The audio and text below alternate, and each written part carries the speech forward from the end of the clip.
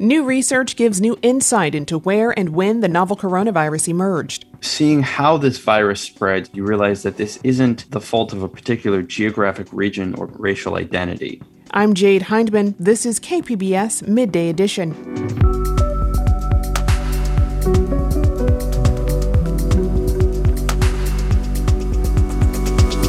Students look back on a year of virtual learning.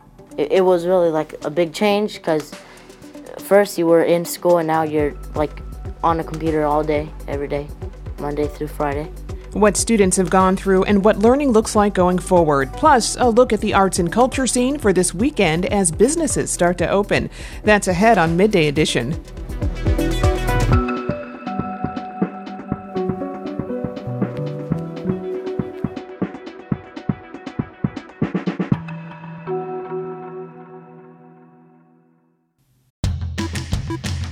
Hi, I'm Beth Accomando, KPBS arts reporter and host of the Cinema Junkie podcast.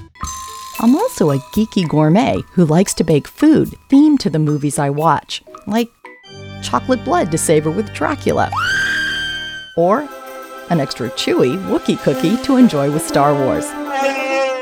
I'm geeky about the things I love, and that makes me a public radio geek as well. I love being able to connect with audiences just like you through TV, radio, the web, and podcasts like the one you're listening to right now. So, are you a KPBS geek? If so, then I'm asking you to get in touch with your inner nerd and become a member of KPBS today.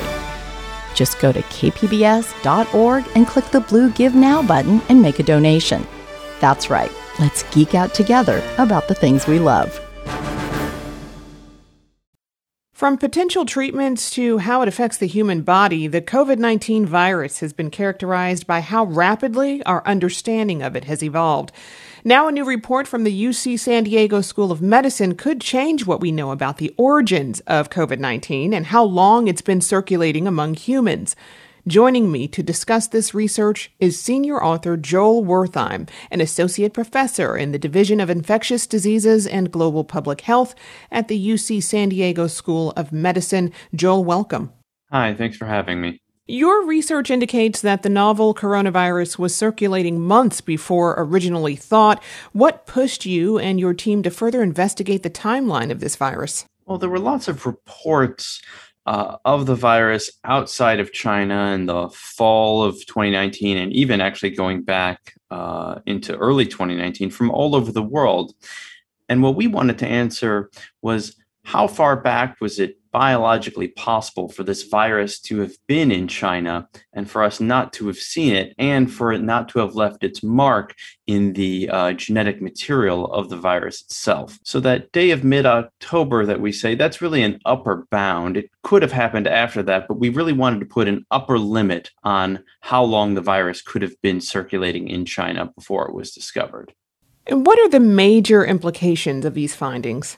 Well, for one thing, it tells us that this virus was likely around for a while before it was discovered, which just highlights the difficulty in detecting highly transmissible pathogens that don't have exceptionally high mortality rates. One of the most surprising findings that came out of our study was that when we tried to simulate the beginnings of the coronavirus pandemic, the majority of our simulated epidemics went extinct. In 7 out of 10 tries, we were unable to generate a pandemic, which means that this virus, more often than not, would have gone extinct on its own. Why do you think this particular coronavirus became a global pandemic?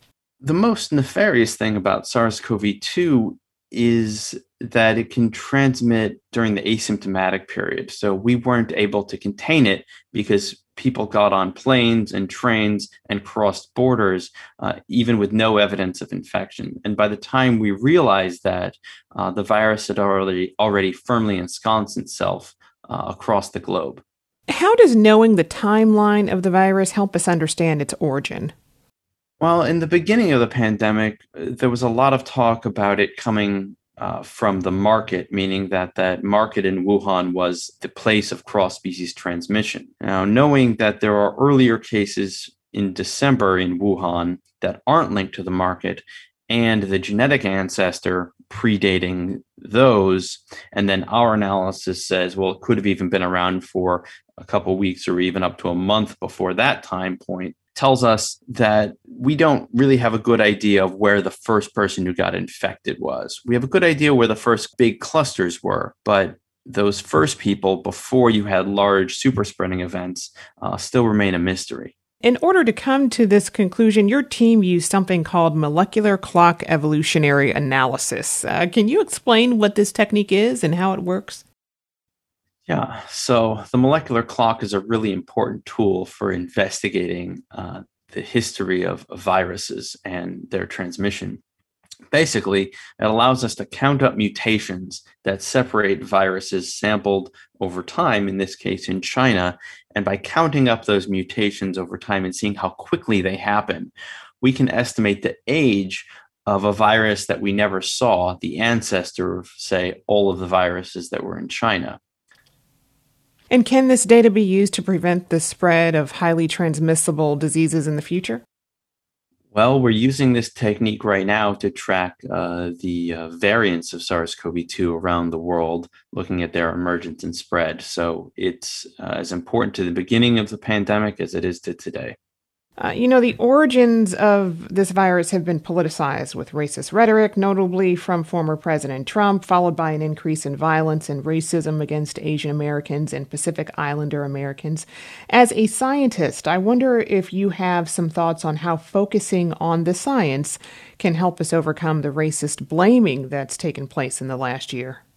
Absolutely. It's quite unfortunate. And seeing how this virus spreads and how readily it's spread, you realize that this isn't the fault of a particular geographic region or people. It's really taken over the world and doesn't respect national borders or racial identity. It's also important how we've named this virus, SARS-CoV-2, after the type of virus it is and the type of illness it causes. We used to name viruses after locations. And there's been a concerted move away from that in the field, partly to respect that viruses aren't the fault of one particular region or people. One early example of corrective naming was with the Sin Nombre virus, which is a hantavirus found in the Four Corners region.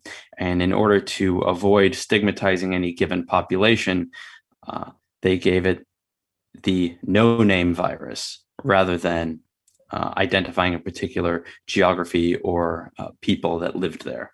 And for you, from everything that you know about viruses, is this one acting like a normal, natural virus? Yes, I have no specific reason to suspect that this virus came out of a lab. Coronaviruses jump into humans all the time, and this is a very unfortunate but apparently natural phenomenon that we as humans are going to have to increasingly prepare to live with. I've been speaking with Joel Wertheim, an associate professor in the Division of Infectious Diseases and Global Public Health at the UC San Diego School of Medicine. Joel, thank you very much for joining us. Thank you for having me.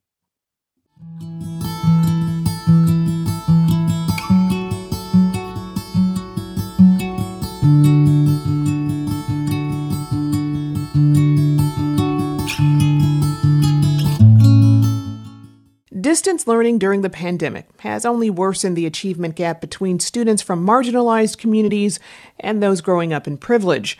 But could there be some long-term benefits to this experience? As part of our series, Pandemic Life, 1 year on, KPBS reporter Joe Hong explores COVID-19's lasting impact on the school day. It was really like a big change because first you were in school and now you're like on a computer all day, every day. Monday through Friday. Luis is a 7th grader currently attending Rancho Del Rey Middle School in Chula Vista. Like the vast majority of students in San Diego County, he spent the past year attending school through a computer screen. But he's also struggled with the added stress of being separated from his family for most of the year.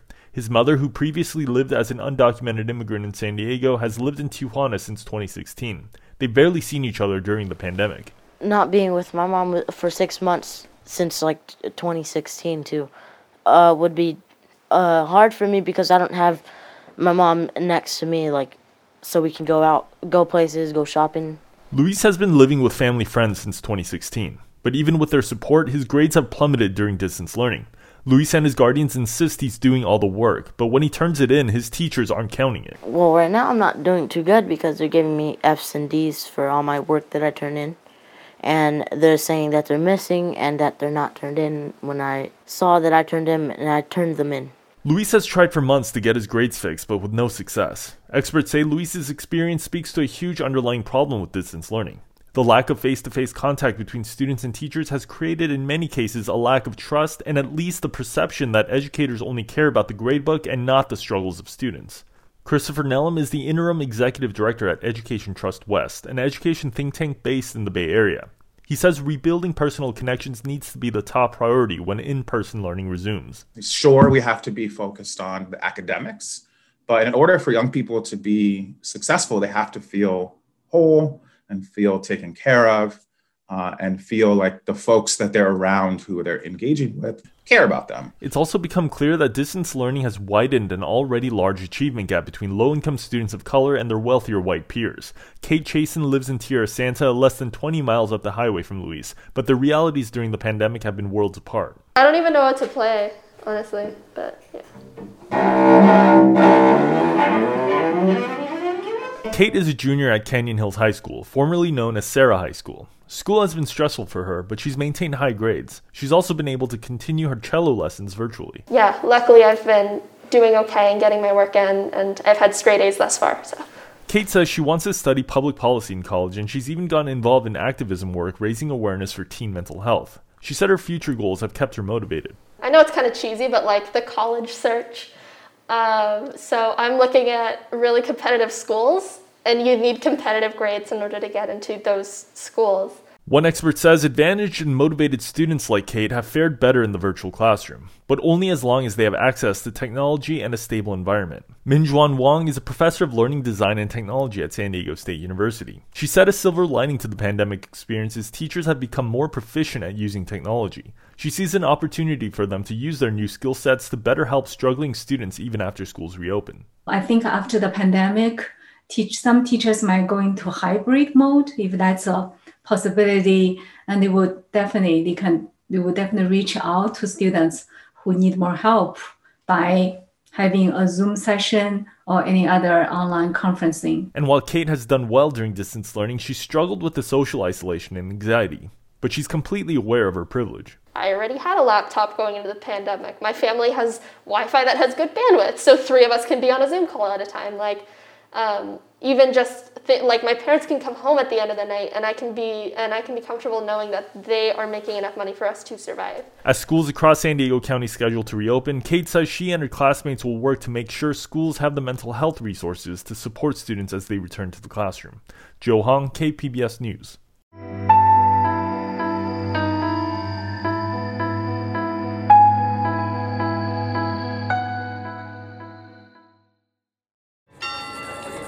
Long ago, when the public square was the only place to share news, events, and happenings, people were drawn to it. Living in community with others was the route to understanding each other and the world around us. The public square has changed dramatically, but our need to learn and understand one another hasn't.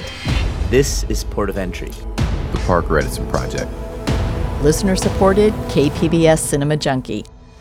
Thank you for listening to KPBS Podcast and for being part of our region's virtual public square, where you learn not only about the headlines of the day, but about culture, music, and the issues that are important to all of us.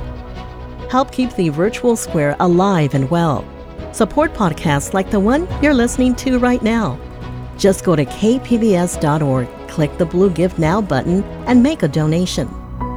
And thanks again. You're listening to KPBS Midday Edition. I'm Jade Hindman.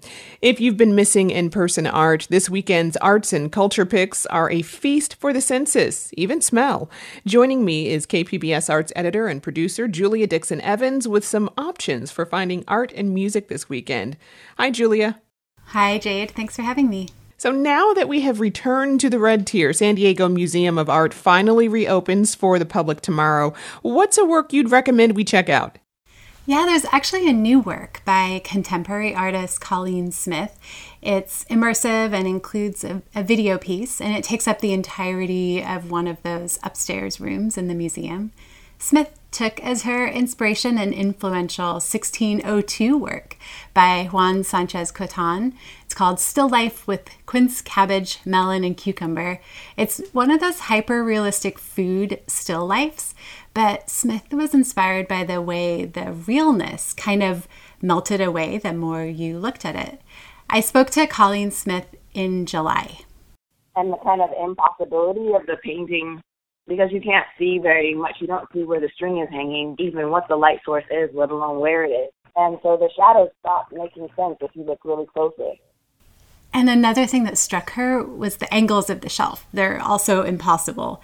And this heavy black void in the back. So she constructed in her studio, to the best of her ability, the shelf that Coton had painted for her video. And she was also inspired by Coton's highly detailed studio inventory he left after he joined a monastery. And it made her want to create a work that documented her own studio in some way, recording the day-to-day sounds and shadows there. There's also women's voices singing about nature. It's not something with a plot per se. You can spend just a few minutes with the video, or you can spend the full half hour of it. And Coton's painting is also installed in the room. The exhibition opened March 14th of last year, so it's had a full year of not really getting a lot of visitors. And it's definitely a work to see in person. San Diego Museum of Art is open to the public with COVID precautions, of course. 10 to 5 on Saturday, noon to 5 on Sunday, and Colleen Smith's installation will be on view through September. And now for some Afro-Cuban jazz. Tell us about the live in-person show Queen Bee's Art and Culture Center is presenting tonight. Yeah, so Queen Bee's is hosting an outdoor concert, and it features Queen Bee's music director, saxophonist Charlie Arbeláez, and friends. He'll perform Afro-Cuban jazz with trombonist Matt Hall, keyboardist Irving Flores, bassist Will Lyle, drummer Johnny Steele, and percussionist Charlie Chavez. Arbeláez, who hosts their regular Jazz Botanica jam session on Tuesday nights, he takes inspiration from the likes of Dizzy Gillespie, Chano Pozzo, Mongo Santa Maria, and more. And we're listening to Charlie Arbeláez performing at Queen Bee's last year.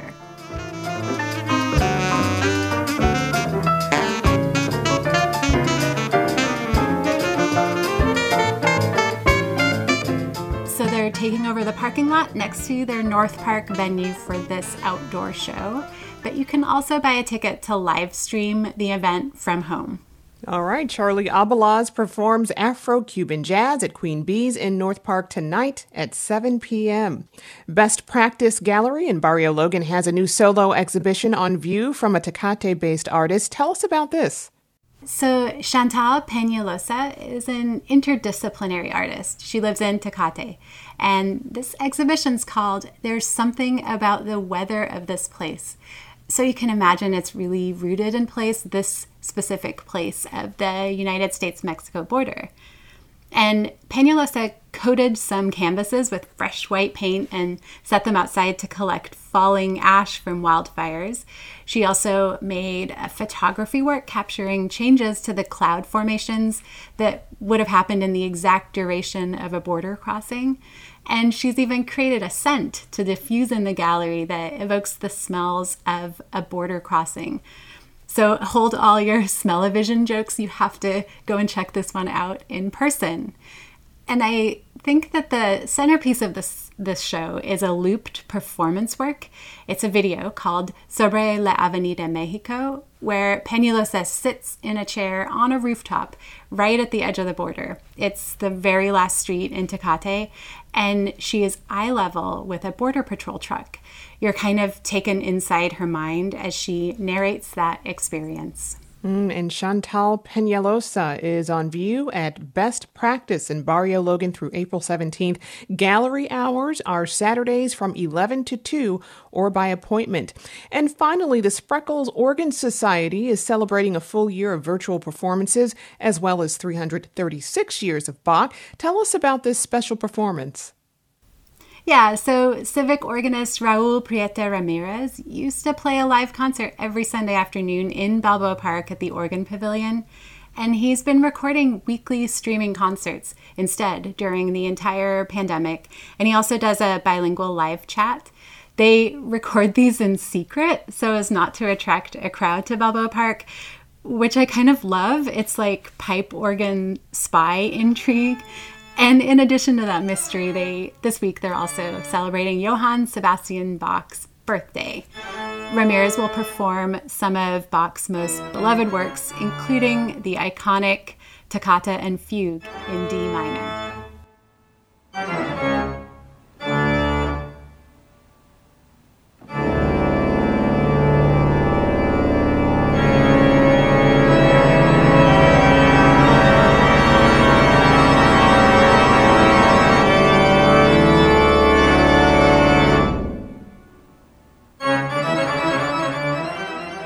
The Spreckles Organ Weekly streaming concert is Sunday at 2 p.m. online. For more arts events or to sign up for Julia's weekly KPBS Arts newsletter, go to kpbs.org/arts. I've been speaking with KPBS Arts editor and producer Julia Dixon Evans. Julia, thank you so much. Thanks, Jade. Have a good weekend. You too.